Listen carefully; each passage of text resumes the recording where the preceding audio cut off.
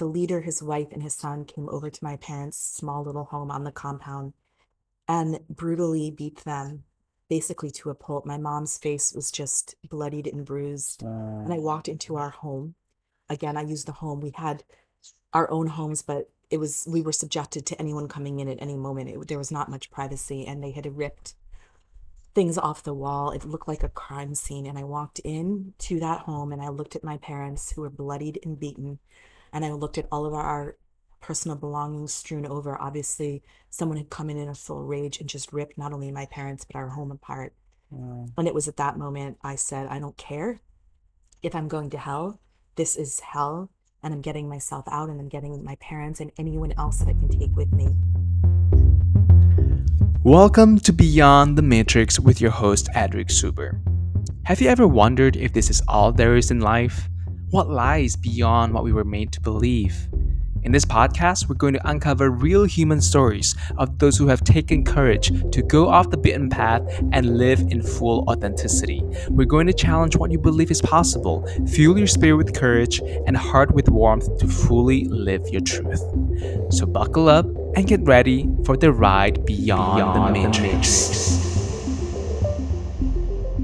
Welcome back to another episode of Beyond the Matrix. Today I am joined by a very special guest, and you are in for a ride. She's going to walk us through a very special journey to the world of the unknown by many people, and she has escaped an abusive and extreme religious cult by the age of 25 and has worked her way through to assimilate herself again into the society, traveling around the world, living in New York City, and making her way back to Bali. And she has, trust me, worked her way to get to where she is today, to disintegrate the belief system that was so ingrained in her body, in her system, the brainwashing that she had experienced. And if you didn't know her, you wouldn't have known that she had gone through all that, because she's such a beautiful friend with a beautiful heart and soul, with a childlike curiosity and the authenticity that always allows me to shine in my truth as well. So without further ado, I'd love to welcome my dearest friend that I dearly adore and love in Bali, Jessica Kahn. Thank you. Thank you, Edric. This is such a beautiful honor to sit down and get to know one another on an even deeper level. So I was so excited and honored, not only to be a guest, but also to support you in this beautiful vision that you have for all of us. So Thank you. yes, Thank you it for goes both being here. ways. Yes. Yeah, so you go by the name Jaja. That's one of my nicknames. Yes, we can do Jaja as well. Jaja. You're I actually, like Jaja. and you're currently writing a book. Correct. Yes, I am almost complete with the book. And it's the first time I never actually thought I was going to write a book. And to finish that one sentence, it's the first time I've sort of come forward to tell my story completely. I've never really told my full story. And for many, many years, the people I met along my journey, once I got out of the cult, had no idea of who I was or what had happened in my past. So the book is the first time that I'm sitting down and putting pen to paper, and I'm really facing my truth. I'm speaking my truth, and I'm sharing it. So it's a very personal story, but it's really been beautiful as well. So we can get into that later. But yes, so it's almost complete. Yeah, and why now? After so many years of like healing and processing all of these things, why do you feel like now is the right time to tell your story? So it's a combination of being intuitively guided to do so. So it's listening to a voice, the same voice that intuitively guided me out of the abusive cult is also guiding me to write this book. I've also, in the last 4 to 5 years, done really deep work on facing my past. For many, many years, I did not face it. I put it in a box and pretended it never happened and just started over.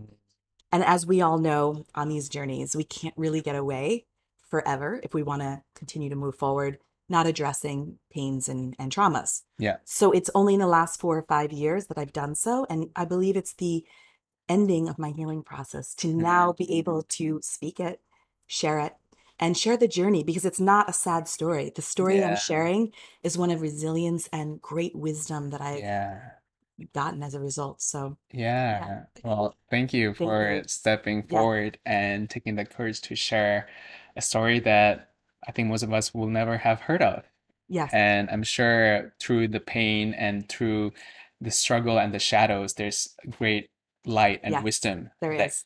comes out of Yeah. this. I'm sure, like looking back, you could tell this, but while going through the process, Right. it was very difficult. Thank you. Thank you for that recognition. It was. And I've struggled a lot. It's really, truly in the last 3 to 4 years that I've sort of, what's the word, exploded and kind of come into Mm, myself and been in a place of peace. I yeah. was very, very unhappy and very in a lot of pain for many, many years. So, Yeah. yeah. And I just wanted to kind of applaud you for the person that showing up as today, Thank because you. just knowing what you've gone through and seeing who you are today, Yes. I could hardly tell that you went through such a dark past, because Yes. you just come across this very strong, like beautiful and independent woman, and this smile. I mean, you're constantly lighting people around you, and you're so kind. And Mm, I think for someone who has been hurt before, mm, to not perpetuate that hurt onto others and for you, because there's just so much kindness. Every time I'm around you, I feel like, oh, mm, I feel so seen and safe to really be who I am. And that's such a gift. And for you to transcend that pain and mm. to spread love Yes. instead, that was just beautiful. Thank you. Thank you. That's really such a beautiful compliment. And I always feel like you see me as well. And it's so nice to be seen and not Mm, have to be seen, not have to be the mask that we so often, but to have mm, someone really say, it's safe, you can show yourself, and you do yeah. the same thing for me. So Uh, I was very excited to say, like, yes, I can, yes. well, let's get into your story. Okay. So, you were born in a religious cult. Correct. Yes. Tell us more. Okay. Yeah. And I will for the sake, because cults are a little more common in the United States. It's a little bit more of a strange. Mm, So I don't know in case someone's not familiar with a cult. It's basically you generally it's a group of people living together following a leader of some sort. And oftentimes in the United States, I think partly because we are protected under freedom of religion there. So mm, the government and they can't really interfere as long as there's nothing visually abusive going on. Or so a lot of times these cults form very often in the United States where someone will have a religious idea or it could just be a spiritual community where individuals come together, they live in a concentrated environment, and over time, they become brainwashed. And this leader or several leaders control their minds and they mm. kind of lose their ability to discern or make choices for themselves. So Yeah. ours was a religious community. It was, do you want me to go back and give a little history on it? Yeah, Okay. yeah, So our leader was one of the founding fathers of AA. So for anyone know who knows AA, Alcoholics Anonymous, yeah. they have the big book, which is kind of the book of principles that they live by to maintain their sobriety. And Mm, Bill Wilson is considered the founder. But although he's the founder, he got together with a group of recovering addicts in the early 1960s and they all wrote the book together. mm, So our leader was one of those original recovering alcoholics who helped write the big book. right. And he had this beautiful idea where he lived in New York City. He went a couple hours out of the city in this gorgeous rural area where there's not much happening, where you can be very isolated from society. And initially, I believe that his intention was to truly create an environment to not only support his own recovery, but to make it available to others Yeah. seeking. But over time, this community, this beautiful concept turned into a very controlling environment. Mm, A lot of people came to receive recovery from alcohol and drugs. So you're dealing with people whose recovery is a little bit contingent on this man. So mm, you could see how there could become like a subservience a little bit, and mm, he's saved their life, so to speak. So mm. there was a dynamic of that going on as well. For me now, writing about it, observing in my own life, I recognize that at some point he stopped living and being the word that he spoke. And I think Mm, that's where it goes down dark paths. And right. once we give ourselves over to a lack of integrity in our truth, then it gives all sorts of things can happen. Yeah. And it went downhill very fast. He was a raging alcoholic, so he started drinking again. Wow. Yeah, Founding member yeah. of AA started drinking again. Yes. But this time, because just to give a little bit of context back, the religion was Christian, Yeah. but it was based heavily on the doctrine of Catholicism. So we believed in Holy Mass, in the receiving the body and blood of Christ in the form of wine, which is what's common in the Catholic Church. So he was basically so enlightened. Mm, So I'm now speaking from the mindset of our brainwashed cult selves. He was so enlightened that he was just taking mass all the time to connect with God. But what he was Mm. actually doing is drinking himself into pure oblivion Wow. and then coming out into the congregation of his cult in drunken fits. And that is where a lot of the physical abuse that took place there, because he was a raging alcoholic Yeah. who stopped practicing, did not keep himself in integrity, and now was drinking under the disguise of connecting with God through the Holy Eucharist. Mm. I Wow. hope that makes sense. It's Yeah. very complicated. Yeah, yeah, yeah. So everyone believed that when he came down in those drunken fits, that he was enlightened by God, which is frightening. Wow. So Yeah. everyone knew that he was drunk all the time and kind of was okay with how he was acting. The We were in denial. I did right. not know because I grew up there. So I didn't have a lot of context of what drunk versus spiritually enlightened, the difference, because I grew up fairly isolated in this cult outside of society. Yeah. So I had never seen anyone drink alcohol. So I had Right. no idea that his behavior, once I left and I actually remember I was in New York City and I was walking by a homeless man who was bleary eyed and red eyed and drunk on the side of the street. And he looked at me and he screamed. And all of a sudden, my whole body went into panic. And I thought, oh my God, our leader. This is the face of our leader. Those bloodshot eyes are the eyes I saw. So for the adults who did have a context, Mm. they believed they knew they did not think he was drinking alcohol. I mean, they did not think he was a raging alcoholic. They knew he was doing the Eucharist, but they had deceived themselves or convinced themselves that he did it in a spiritual way. It was just a Mm. little bit, and that when he came down in these fits, it wasn't alcohol, it was God's Wow. message. Wow. It's so bizarre, It's but so it bizarre. It goes to show like how when you're so isolated from yes, what's going on outside of your bubble, like you yes, have no reference yes, to like what is right and wrong because this is the only truth that you've right, witnessed yes, and you've experienced. yeah, And exactly, yeah. yeah. And so you were born in It this was, cult. yes, my mother actually gave birth to me at home. Okay. So she delivered me in the home. So I like to say, like, I literally was indoctrinated from birth. I didn't even have Wow. 2 days in the hospital. The Yeah. influence was purely there in the cult, surrounded by cult members Wow. on our little hill, isolated from society. Walk us through a little bit more about what was life like in the Mm, cult. yeah. What do you guys do every day? What was the rituals and ceremonies like? Yes. Okay. So it changed a lot at whim. That was another, it was very erratic environment. Yeah. Our leader would come up with random ideas. And so there was a combination of monotonous, just like the same thing over and over again, and then random. He changed like he controlled what we wore, what time. He would decide everyone needed to be in bed at a certain time, everyone needed to get up at a certain time. Wow. People's sex lives were very controlled between Really? couples. But then there was a lot of other things going on behind closed doors. But there was this extreme repression and like sexual abstinence Huh. as the front, but then behind that there was all sorts of twisted things happening that no one was fully always aware of. But Right. so he controlled that, but it was based on daily mass, the Catholicism. So we would he would tell us what time to go to bed and what time to get up. We had a chapel on the compound, so Mm. sometimes we would have to get up early and go to church mass every day, sometimes twice a day. But we were also supposed to do our own like meditation every morning, or they called it prayer time. So you had to get up 4:35. You had to do at least an hour of prayer time. Wow. Then oftentimes you had to go then to the church.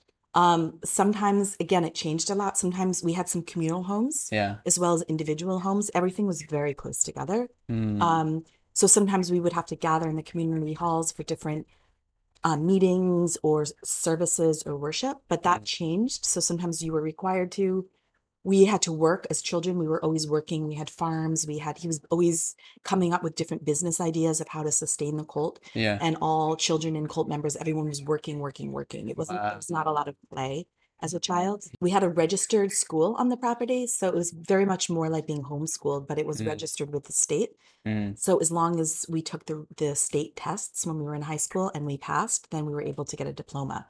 So sometimes as children, Sometimes we wouldn't have school at all because he thought the world was ending and we didn't need it. And other times we would have some kind of schedule for schooling, which was more of a homeschooling Yeah. situation. But the one constant was we got together every Saturday night and we had something called the Sing. And I actually write about this in my book because it's anybody who's come in touch with the cult knows it was our weekly gathering and Yeah. where we sang songs and a lot of controlled entertainment took place. Huh. And he also filmed everything. So it's very strange. So Yeah. even in our communal gatherings, he assigned people to be on the camera at all times, and there were monitors all around. So Wow. he was observing and watching people all the time. So you actually never knew if you were being watched or so Wow. forth. So it was a very weird environment. I want to understand a bit more about what you think his motive was to be so controlling and establishing all these like rituals. Definitely power and control for sure. And I Yeah. think they say absolute power controls absolutely, or is it absolute? There's some now I'm missing it, but there's a power in power. Yeah. And so I also believe in terms of like the sex and also the breakdown within families, in order to have absolute control all over each one of us, you had to break that bond and Mm, intimacy and connection through couples, through family that keeps a bond that's a stronger unit than one individual. mm, And so they also, we were all kind of supposed to report on one another, including family members on family members. So there was an environment of you never know who was going to mm, decide that you were in sin, and sin was just made up. And then you would get in trouble. And everyone was trying to maintain their ranking within the system because we had a hierarchy. mm, And so if you didn't bring in enough people, or you didn't bring your husband or your wife or your child in and say they're bad, they need to be disciplined, then you would be disciplined for protecting. So huh, I think the strict rules around sex was a way to break down any kind of unity mm, between intimacy so that right. people really were on their own. And then when you're on your own, you're so Yes. much easier to control. You Yes. don't have that bond. So I believe there's an element of that at play. One thing to I think is important to kind of help people understand, you would say, how are these adults who entered here Yeah. allowing this? Sounds bizarre. So the context of it all was that we were a Christian cult, that we were chosen by God, that the world was ending. I don't know, you hear these stories. That we were chosen by God to save the world. So the entire outside world was evil of the devil. If we were to step out of this closed, safe environment, we too would become possessed. So there Mm, was a fear of that. And then on top of it, the violent discipline that turned sometimes into beating, that all sorts of different physical abuse was under the guise that we had the devil in us. So we were all doing this, and family was reporting on family, thinking in the twisted brainwashing mentality mm, that this was their rigorous work towards becoming pure so that they could right. serve this incredibly high Wow. calling to be the ones that saved the world at the end. So it's very, very twisted and it's hard to explain. When I explain it now, having been out for so many years, I'm like, how Yeah. did this once be my belief system? I don't even Yeah. understand it. But Yeah. we did. We believed that. Yeah. Because once you're so deep in it, Yes. especially when you didn't know what else is out Yeah. there, Yes. this was your entire belief system. Yes. Yeah. When you yeah, can't see what lies ahead of you. Right. So what is your reality is what Yes. currently exists in your present reality. And Yeah. that's why we just don't know what we don't know when Yes. we don't know what is outside of the wall or outside of the matrix. Right. We Yes. the matrix is our reality. We just don't know what's any better. Yes. Yes. So actually before I jump to like how do you start developing this awareness, Okay. Yeah. I want to dig a little bit deeper into you mentioned some people will be disciplined Yes. and there's this communal gatherings. What was it like? So it often meant our leader would just call someone out of the crowd. So we would get together in the communal for the sings, for instance. And we were supposed to, another thing, we were always supposed to be very happy. Like the leader came around, you had to have a smile, you had to have constant, this exuberant Wow. joy. So he would scan as we're singing a hymn. We get together in the room. His son played the guitar and kind of led us in Christian songs and all these strange songs because we had no television, no radio, no real access to the outside world. And so our Wow. songs were like these Christian songs that we pulled that we sang together in worship, so to speak. So he would sit in the back and watch the camera as the camera people would, and he would just all of a sudden, sometimes he'd just jump up. You had no idea. He'd start screaming. He swore a lot. I don't know if I can swear in here or not. Yeah, go ahead. Like, motherfucker, you Yeah. pussy, like just shrieking all Wow. these terrible words. And everyone in the crowd, people would look up at the monitors. No one knew who it was. But when he was in that rage, he'd point someone out. Sometimes other members, he'd have them drag that person up, or he'd just come at them. There was a lot of physical smacking and beating. Wow. We'd watch as like he did more of the abuse to the adults Mm, at the hands of the leader, and then we as children were abused by other members in our school environment. There was a woman there that was she handpicked children that she didn't like, and I mm, was one of them. And she would so her it'd be under the guise of getting punished, and in mm. those scenarios specifically it happened to me, not all the children because she had specials, but special children that she liked and some she didn't, and she didn't like me, so she would strip us naked and bring all the kids around and we would be beaten. Wow, she would So strip you naked and yeah, then gather all the children to watch yeah, you being to bitten. being beaten, yeah. So as you can imagine, I write about this particular event in my book as well, but it was a day that I think, well, it was the day that I really lost all of my self-worth and How love. old were you when that I was happened? about 4 or 5. Yeah. Wow. But she disciplined children even younger, and like children were not allowed to cry, even babies. So if a Mm, child 6, 7 months old would be disciplined for crying when it's their only way to communicate what they need. So by the time we were 2 or 3, we were being hit. They would take the ruler. So they would sit and then they'd beat us or smack us with the ruler. But they were very big on corporate punishment and stripping us naked mm, to give the punishment. So yeah, so that particular case, and as a small child, you're already so sensitive to your body and your private area and yeah. so I remember, and I was bullied a lot as well. We had a hierarchy, and our family was very low down because my father had an illness. And so I already was told I was ugly and weird and stupid all the time. Mm. And she supported the children that bullied me. Wow. She kind of empowered them to be mean as well and would go along with it. So I Yeah. was deeply humiliated and deeply felt like no one liked me. Yeah. So this act was just the end. I remember she brought everyone around, and I remember when she took my underwear off and I was stripped naked, and all these children that ridiculed me were watching me and watching her beat me. I just remember thinking, I'm going to go inside of myself and I'm never coming out. Like this outside world is not something that I can ever look in the face again. And so I Yeah. retreated deep, deep, deep within me.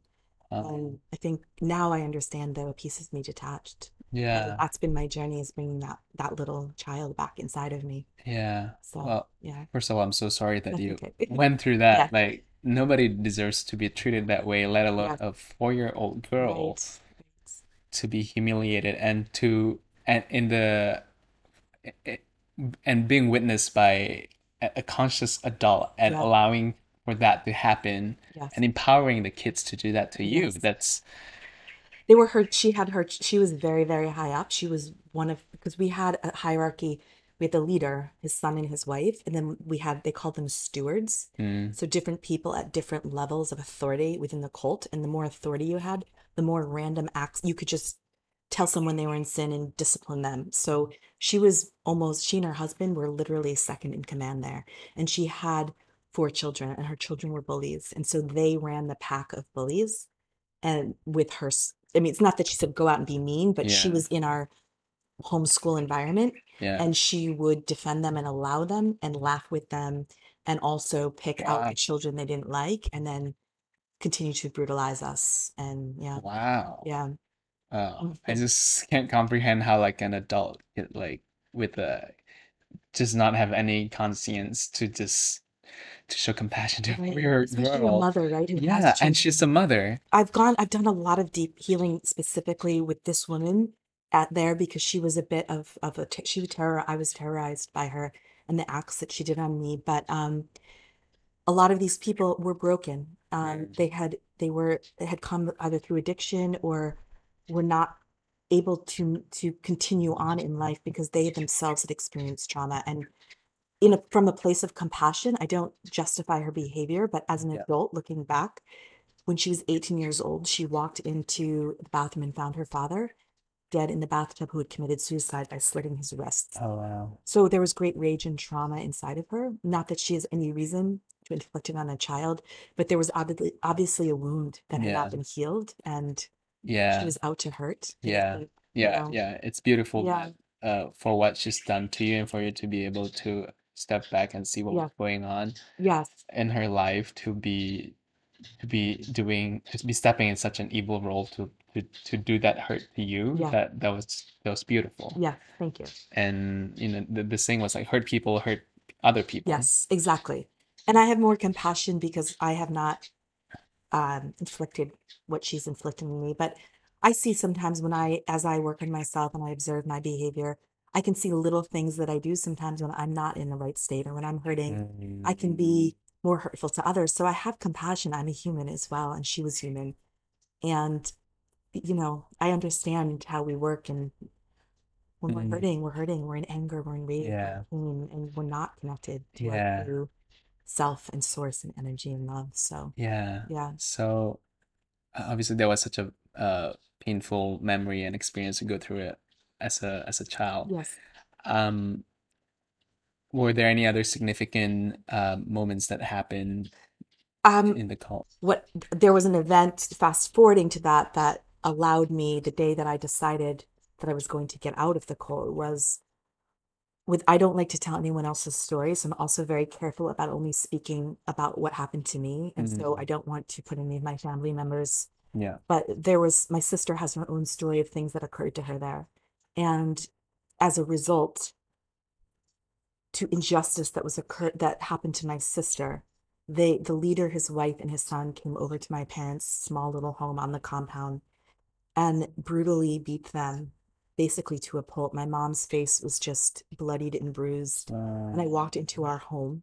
Again, I used the home. We had our own homes, but we were subjected to anyone coming in at any moment. There was not much privacy, and they had ripped things off the wall. It looked like a crime scene. And I walked in to that home and I looked at my parents, who were bloodied and beaten. And I looked at all of our personal belongings strewn over. Obviously, someone had come in a full rage and just ripped not only my parents, but our home apart. Mm, And it was at that moment I said, I don't care if I'm going to hell. This is hell. And I'm getting myself out, and I'm getting my parents and anyone else that I can take with me. So that was mm, also although there were beatings and people would get punished and smacked, not to that brutality, not to yeah. what I walked into. So that was another very significant moment in the physical abuse at Yeah. that place that I said no more. That Wow. broke me. Now I'm very curious. Obviously, that was the final event that triggered you Yes. to finally escape the cult. But as someone who was born into this group, and that was your reality left and right and center, how do you finally start developing this awareness? So, Edric, it's so interesting because it's part of I believe that we are born with a knowing, Mm, because when you look at my situation, I knew. I don't know how to say. There was something in me mm, that, despite the fact that I was isolated from society, I had very little comparison. I had very little to compare my life to. yeah. I should have known no better. To me, that should have been truth 100%. Yeah. There was something, there's a barometer within me of Mm, truth that I believe I was born with, that I believe we are all born with. mm, And that's why my story, I think, is so beautiful, is that I'm living proof that despite our external environment, which is yes. important, we have something deeper within us. And whether we're Mm, aware of it or whether over time we learn to discover it, yeah. I don't know. So to answer your question, it was very active as a child. I came in with a very active knowing. I was, even before I started to retaliate from the cult, I always questioned things. They would tell me things, but they didn't resonate with me. And so, Mm, and I give my mom a lot of credit, because although she was brainwashed and she was there, my mother questioned a lot. And I saw her get in a lot of trouble because she wasn't submissive and subservient. She was there because she believed it to be true. So when they forced things on her that weren't, she would fight back. She would question. So she would get in trouble a lot, but she also instilled something in me. mm, And she taught me through that like, don't just do what you're told. Like, do it because you believe it. So I always knew certain things to be true. And then as I got older, I just, the watching children getting smacked and beaten and watching my parents, it did something in me didn't Wow. align with it. Yeah. But then at the same time, I also was heavily indoctrinated in this Christian hell, devil, heaven. Yeah. So it was very, very confusing. It was the Yeah. dualities going on. Yeah. Yeah.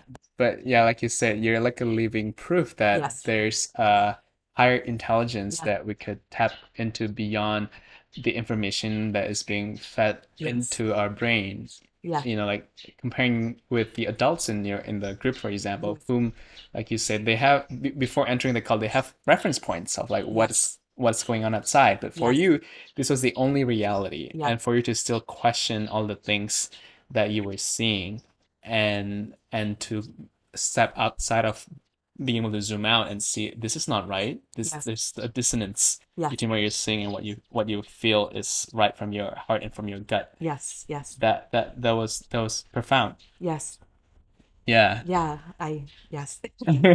And eventually, I guess what started from like the hunch that there's something wrong going on here to like it grows into like I guess a desire to want to get out of this place and filled with like I guess rage and anger Yes. And fear. and fear. Yeah. Yeah, because like you said, it's a very confusing for Yeah. you. Yes. I always knew there was something out beyond Yeah. this. And I remember we lived in these rolling hills and we had our big communal house and had this big glass window and you could just see these rolling hill after hill. And I remember as a small child looking out there being like, there's more out there. I know it. Like I have this like desire for more. Yeah, and you guys weren't allowed to step outside of this like compound. For the most part, not. So in the very early stages, we were able to go visit my grandparents once a year, and my grandparents could come up. But over time, it became more and more regulated to the point, no. Yeah. We would go out into the outside world, so to speak, to run errands, like to go to a store to get paper towels or things like Right. that. But again, our lock was we were so indoctrinated in the belief Yeah. that we weren't tied up, but we believed we'd go out to do our whatever it was to run that errand and come back to the compound. Right. What was the story that you were told when you saw people outside of your community? Well, I just believed that they were, they were either of the devil or they weren't evolved enough. So there was Right. this sense of superiority, Right. that whole, we're God's chosen. So Yeah. I was fascinated by them. I was secretly jealous. I really wanted to be like them. They had pretty makeup and hair Yeah. and clothes, and I wasn't allowed any of that. Oftentimes we had a dress code, so I had to so I was secretly jealous. Yeah. Definitely. I used to wish that I was out there. Right. Um, and it was kind of a joke because again, it was a very rural community. So even going out, it was 45 minutes to Mm. the nearest store. Right. So you're dealing with a smaller mentality of people, a rural Yeah. community, people that aren't the most sophisticated or intelligent. I guess you can't say they're not intelligent, but not the most sophisticated people. Yeah. So we were sort of known in the neighborhood as the weirdos on the hill. Right. And when we did descend into society, we were like, Really?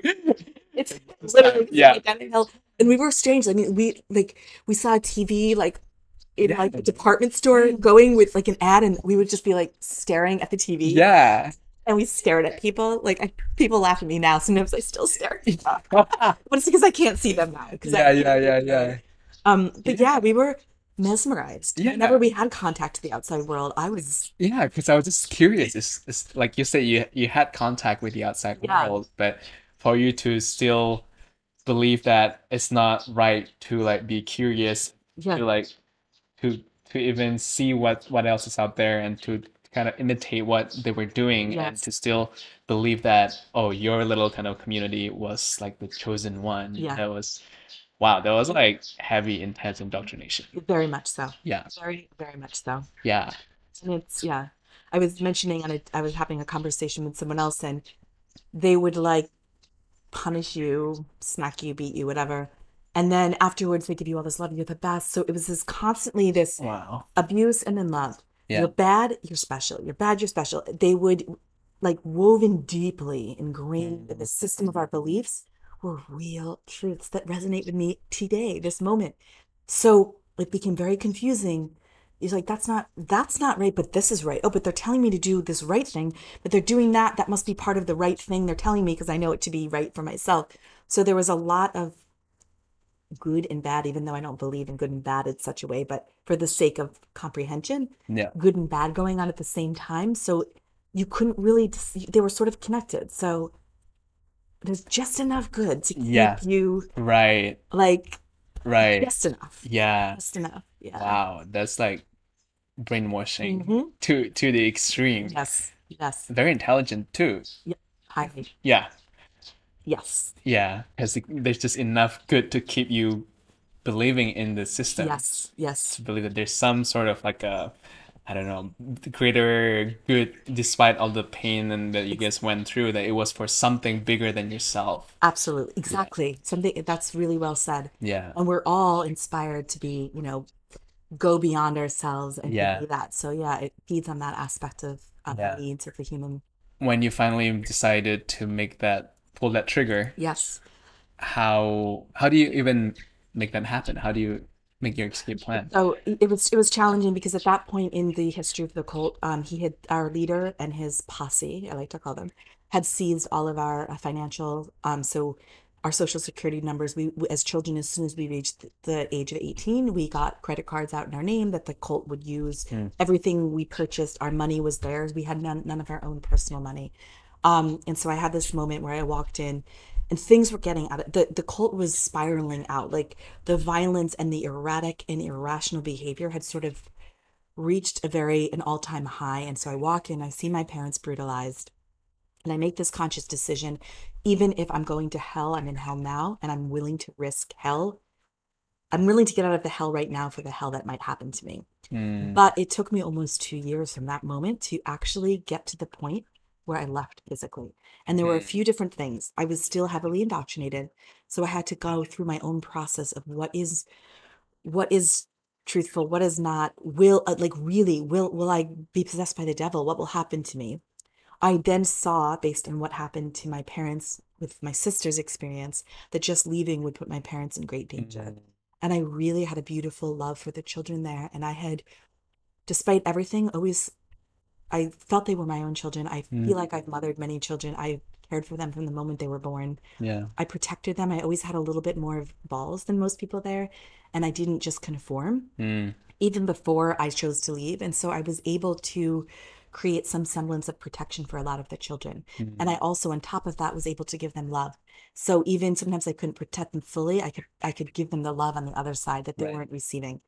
So those two great pains of leaving my parents and the children kept me there longer. But Mm. eventually, what happened is, in order, I got to a point where I thought, okay, this is wrong. I don't want to be here, but I'm going to sacrifice myself to be here for those that I love because leaving will harm them. Mm. So I disconnected completely from their belief system and from the means in which they controlled us, which was a lot of brainwashing, verbal brainwashing, and physical. So when they would say things to me or set rules, I went against them. Mm. When they would try to come at me to force me into submission, I would literally, I remember one time they were screaming at me and hitting me. And I remember saying in my head, you can do anything. You'll never get to me anymore. Like hit Wow. me, beat me, scream, curse me to hell. You, you're not getting to me. I'm different. And they could feel that energy shift. And Right. with that came a lack of fear of them. Without a lack of fear, I spoke out more. I confronted, I did not conform. Mm. And I began to create a problem there Mm. because other people were taking notice. So they ultimately asked me to leave, but Mm. they positioned it in such a way where they told me that they had gotten a message from God. And although we weren't supposed to be in the outside world, I was chosen to go out into the world. My mission suddenly became being in the world. Mm. It was their last attempt to get me out. And so when they did that, I basically negotiated my terms and I said, I'm not going anywhere unless you will not touch my parents. I will come up I will travel no matter where I am and come and check on my parents every day. They're not to be touched as a result of my decision. And every child my age, 18 and older, must receive that same invitation to leave without the mind control, brainwashing, Wow. or so I couldn't do anything about the kids You because they weren't negotiated human. quite a big I did. deal. Yes. So quite a few of my friends went back and forth. Some of them stayed. Some of Yeah. them came with me a few months later. Some of them, there was a whole group of people that once I left and created that, it started a movement of people leaving, including my mother Mm, and my sister a year and a half later. wow. Yeah. Well done. Thank You're you. like the hero of the cult. Yeah, right. Yeah. So what happened after you escaped the cult? Like I can't imagine for someone who like that was your life. Yes. Well, this was your entire life, and then like you step outside of the matrix literally, and Yeah. then like you're in the real world, and like Yes. how do you find yourself, how do you assimilate yourself back into the society? Yes. Well, for a long time, I just acted as if, and I was very street smart. I was born with kind of my experience at the cult was good because I had to constantly be gauging everyone's behavior to try to see who, if this person who was in power was going to get me in trouble. Or so I had this great, my entire survival was dependent on me being able to assess, observe, adjust my behavior accordingly. Mm, So that actually served me well in the world. I went out in the world and I knew I was weird and different. And so I just started, I mean, I watched every detail. I copied and mimicked. I watched what people wore, how they yeah. ordered off a menu. Like I literally was incredibly observant. Mm, And so I acted as if, and I also wanted, I was very embarrassed and shameful and I had a lot of pain from my past that I mm, had no ability, did not know how to handle. yeah. So I literally was like, I'm starting over right now. Today starts my new day, my life basically. And I'm going to acclimate as fast as possible. Right. And I didn't know better. So, two of my other friends ended up, they almost didn't, but at the last minute they came with me. So we had the three of us together. Mm, And so, I got a job working at a deli counter in a little store, yeah. and I was making minimum wage and, we were sharing rent in that place. So at least we could offset the cost of our living. Yeah. But I was making very little money, but I was free and I didn't know. To me, anything was possible for the first time in my life because when you Mm, grow up in an environment like that, you can't dream. There are no dreams. I just So, can't imagine how fresh of the breath of fresh air that you felt, yes, you know, like putting all the 25 years of being controlled yeah, and being put in such a just controlling environment, yeah, and to finally get out to the real world and your own terms. yes. That I don't know how that felt like, but Well, interesting, I had never really exercised the right to make a choice. So actually, besides the exhilaration of freedom, there was terror. mm, And making a choice, when you think about it, I was a trained dog there. I was trained to obey, to not question, and to just do. So all of a sudden, I was faced with choices, and I didn't know how to make choices for mm, myself. So a lot of that was terrifying for me. yeah, Um, but it was also exhilarating, and I felt in that moment, in that first few months, the world, anything was possible, and yeah, anything I ever desired, I was now in a space that things could materialize and happen. And that mm, was a beautiful feeling. It didn't yes, last long, but it did have its time, and it was yeah, beautiful. Yeah. yeah. Why didn't it last long? It was overcompensated by the terror. Well, and it also, I started to assimilate into society, and there's another set of rules and doctrines Right. and controls. And Yes. it's a larger collective Yeah, cult, you thought you skipped the matrix, but it's right? a bigger A matrix. bigger, Yeah. exactly. And so, and then I started to realize, wow, minimum wage isn't going to get me that far. Right. The reality of life and what you need to exist. And then Yeah. I was, had a lot of shame and lack of self-love and insecurity, and I'm out interacting with people, and I'm, you know, having bad experiences happen to me, and there's pain, there's real pain out here too, and I Yeah. don't have the tools. Yeah. So I was, and after the initial high, I was kind of thrown back, and then there's all this repressed pain and anger and rage that isn't being addressed, and I'm Mm, depressed, and right. I don't know who I am, and there's no purpose. And so I started to slowly go down into a very dark hole as Wow. well. So what happens after you worked at the deli and Yes. So I made so again, I was really keeping myself, I acted as if a lot. So I was very detached from myself. And again, I had rejected everything I ever knew to be me. All my beliefs there I rejected. So that's really our identity is based on a Mhm. series, our truth, our beliefs, our Yeah. identity. It's who we are. Yes. So I immersed myself in the world and I thought all of the problems I have are simply because I'm weird and abnormal and I'm just not acclimated. Mm, So the faster I can assimilate and become normal and do all of the things that people out here are doing, all my problems will go away. right. Wow. And so I spent 10, 15 years.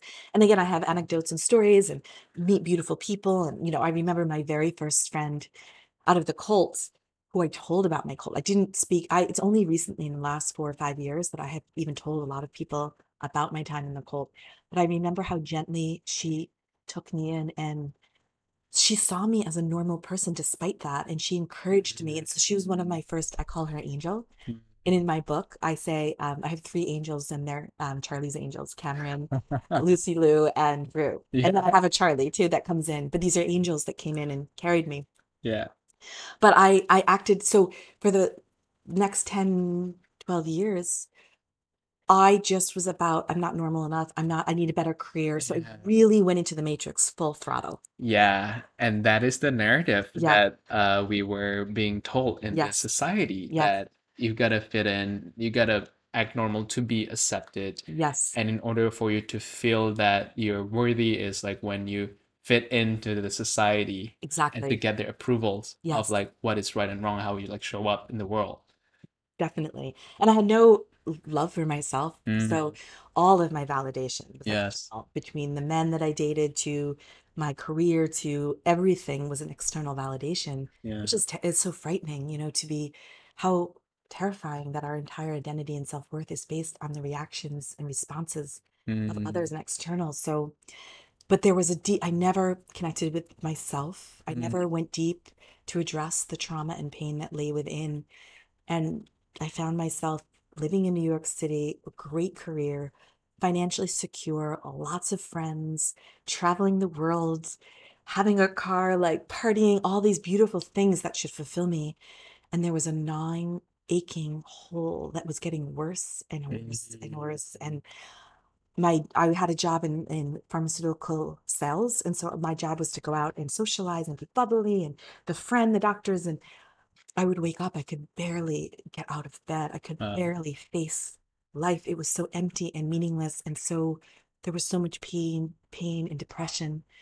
And it drove me on a deep, deep journey. I did not have I knew I wouldn't kill myself, but living was an agony.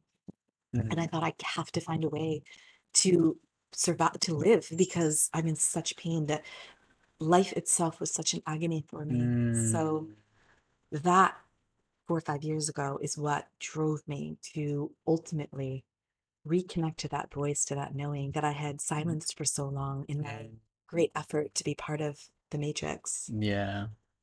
And I went back, and the first step of remembering and connecting with that voice was to go back and unpack all of that trauma that was deep, deep within, and Mhm. to look at it and face it. And but not in a bad, I was terrified at first, but in the end it has turned out to be, because it's a journey I'm still working on, Yeah. one of the most rewarding experiences of my life. It's not nearly as painful.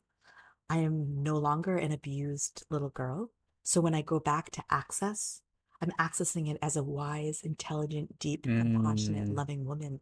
So I can go back and I can go to that experience and I can hold that little child, mm, and she doesn't have to make those choices anymore. I can relieve her of that yes. incredible stress of Yes. having to perceive everything. And I can come with all my strength and my wisdom and my knowing. And so I'm Yeah. reprogramming my entire body and how I relate to what happened to me. Mm, And it's beautiful. that's so beautiful. Yes, yes, Um, I think that inner child in us is well, people think that we grow up and become an adult, but yes, that inner child stays within us, and yes, any unresolved traumas and yes, pain that we suppress is stored in our body. yes, And we live in a society where we were taught to distract ourselves and to run away from that pain, which I yes, think what you were experiencing yes, in New York through making money, through the friendship, shallow friendship that you made, and like yes, all the parties and yes, all the surface level type of materials that we think that will fulfill us, yes, but it didn't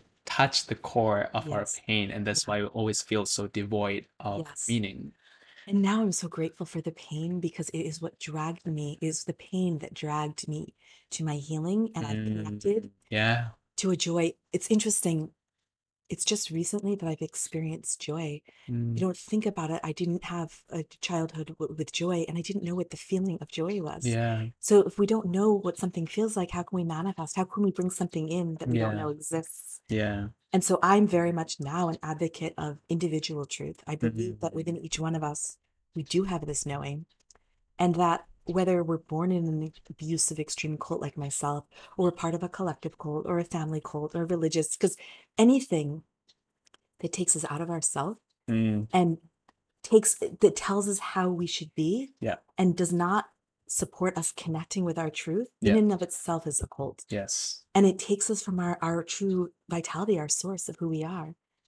And when we think about it, no matter where we're born, like we're always told the most heroic, not the most heroic, but one of the best things to be is selfless, right? Mm, But actually, I believe there's a great error in that. mhm, It because selfless means you don't it's putting others before ourselves. And I believe in this term that I thought that I coined, but now I realize many people use it. So I probably didn't coin it, but I like it, which is self-full. Selfful. And it means being full of self. When I say full of self, I mean being plugged into the truth of who we truly Mm, are. And when we connect with our truth, we can go out and be to others and give to others from a place of complete power, knowing, and strength yeah. without a lack. Whereas if we put others first without serving ourselves, then we're not connected. We're ending up taking, not intentionally, but giving whatever. So actually, our power source is to be full of self first, Yeah. and we will be better serve others better Yes. in that space. So I'm a Yes. big advocate. I'm building a whole thing about that I want to share eventually. Yes. Hell Yes, yes. Yes. yes, Coming from that place of like pure abundance, and yes, when you're so full, yes. then you can overflow with love instead of coming from that place of Absolutely. lack. Yes. Yeah. And we are connected with a divine energy that goes beyond the physical. Mm, There's no fear there. There's nothing but confident, like not arrogant confidence, but a yeah. knowing of who I am, what I have, what I can give, a love and compassion for all, for Mm, myself first. Everything that I was seeking externally, it sounds so trite, but was within me. And it mm, truly was. So yes. now that I've connected with this power source, I wake up I'm by no means happy every single day. I struggle with my demons, but when I do, Yeah. instead of seeking an external validation or suppressant, I go in and I'm like, okay, I've been here, but there's Mm, tools here, there's knowledge, there's wisdom. I'm going to reach inside and yeah. use those tools I've earned to deal with the challenge that I have today. So Mm, that's such a beautiful message that I thank you. fully resonate with, because for the longest time I've always been trying to seek for something to fill me in Yes. externally, Yes. and then nothing will ever feel enough. Right. But then when I could connect to the heart Yes. and to within, and I realized all I've been searching for has always been here. So it's Yes. not so much of seeking for transformation or becoming someone else, but Yes. about coming home Yes. to who we already are, and we're all made of love. Yes. And that's the Yes. true source Yes. of joy and happiness and meaning in life. Yes. So thank you It's for. been beautiful too because I've seen you on a like we haven't shared our entire journeys, but in the last year, and I can see it in you Mhm. as I see you connecting with yourself and loving Mhm. yourself, and it manifests just in you shine and you have this beauty and this warmth and compassion for others. Uh, So yeah, Thank you. yes, Thank you for seeing it yeah, that way. That means a lot. yeah, It's a like you, it's still a journey, yes, something that I'm still learning yes, to practice every yes, single day, to not never forget despite what's going on the external and all the things that I was pursuing, like the most important thing is connecting to ourselves yes, and to that source. yeah. I'm quite curious, Mhm. like you state that you this healing journey started 4 to 5 years ago. Yes. How was that like? So I have another beautiful angel, and I actually identify him as Charlie in my book as the man behind the other angels. Yeah. He was an older gentleman who I knew in my industry. He worked for a different company, but I used to run into him a lot, and there was something about him, a warmth, and I was always drawn to him. Hmm. And I had lost touch with him because we were in different territories of Manhattan working, and I ran into him, And I was so excited to see him because he had in my early days of that career had opened many doors for me because he was an old timer and he took a liking to me and like Yeah. father daughter liking, like sweet liking, and opened doors for me. And so I went running up to him. I hadn't seen him in 2 years, and we started talking. And he started sharing with me a journey that he had been on, and he had been using psychedelic medicine, and he'd been working with these clinical studies and trials with psychotherapists and trained professionals using, MDMA and Mm. psilocybin for deep trauma and Mm. PTSD. And he started to just, before he even got into the actual medicine, he just started to explain to me the process of, the body carries the energetic memory of what happened to us. And whether we are conscious, if it's conscious or not, it's still operating and manifesting and controlling our lives. And so he started everything he was saying about that. And I was like, wow, I've been so unhappy. And he's talking about past traumas. And I'm like, God, I have not addressed my past in over 15 years. And it was pretty brutal. And so gently, gently, he started to just share with me. And he had a community that he was working with who were very highly trained professionals conducting the clinical studies Mm. for the FDA. So this wasn't just random people in a jungle. These were like trained professionals. Yeah. And I was able to have the great, gift of going under some of their care. And it started to allow me a gentle way to go back into those memories that I had suppressed and forgotten. Mhm. And not only access them and allow my body to process that trapped energy that was manifesting in my body in rage and pain and depression, Mm. anxiety, but then be able to retell that story as well. And once I reconnected, so for instance, I felt joy for the first time here. And so once I felt joy, I could bring that sensation back out into my day to day life because Yeah. now I had an experience. And once I could see the understanding or relate to the woman that traumatized me as a child and see a greater even reason for her existence and what she went through, then I started to be able to apply this in my life at all times. And I became more and more aware. Mm. And I connected back to that voice. And now I have this beautiful relationship with my knowing. And we kind of were married. We walk hand in hand. And I don't make too many decisions in my life without sitting down, Mm. breathing in, feeling my body. So Yes. I work very closely now. So when things come up and challenge me, or I do have decisions that I have to make, I go in and I say, okay, we're together now. This knowing has never let me down. It's never abused me. It's never abandoned me. Yeah. And so I work very closely with that. And in turn, gifts have been opening up for me, and I can see and I can share and hopefully I can hold others and gently understand them and support them on their own individual journey to find their individual Mm. truth. That's what I really want to do, is having been there Yeah. in such a dark space and come out and understanding what it can be like to not be in that space. I want to support anybody who wants to know that too, because it's so Mm. beautiful and so worth Yes. worth it. Yeah. Yeah. I Yeah. think despite how dark and horrible your past and what you had to Yeah. go through, I think it's all meant for you to go through all of that so you could fulfill your mission and purpose to share this message because Yes. a lot of people didn't get to fully. I think there's a difference between like knowledge and wisdom. Mm. For you to really embody that wisdom, you get to Yes. fully Yeah. experience all the things that you have to go through to fully resonate with this knowledge and this intelligence. Yes. And you had that gift. Yes. If it's a demon and it's a dark shadow, but like I could see it as a gift too. And I Yeah. think you're seeing it that way because that allows you then to impart this wisdom that Yes. not many people get to experience and embody in such a deep level Yes. and allow everyone to fully step into their truth. Absolutely. And you're so right. And you're so intuitive to connect with that. And I can honestly, truthfully say, I couldn't always say this, but I can honestly say today that I'm incredibly grateful for my past. I really don't Mm. have any regrets because I have recognized what I have. I would never have been able to embody such wisdom. You're Mm. absolutely right. Had I not gone there. And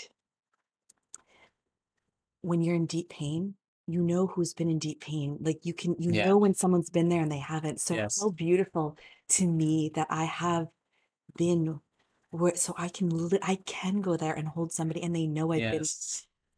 I think that's a beautiful gift that I Yes. have been there, and I wouldn't trade it. I wouldn't trade it, really. I would not trade my life at all. I'm really authentically grateful and happy for all that I've experienced.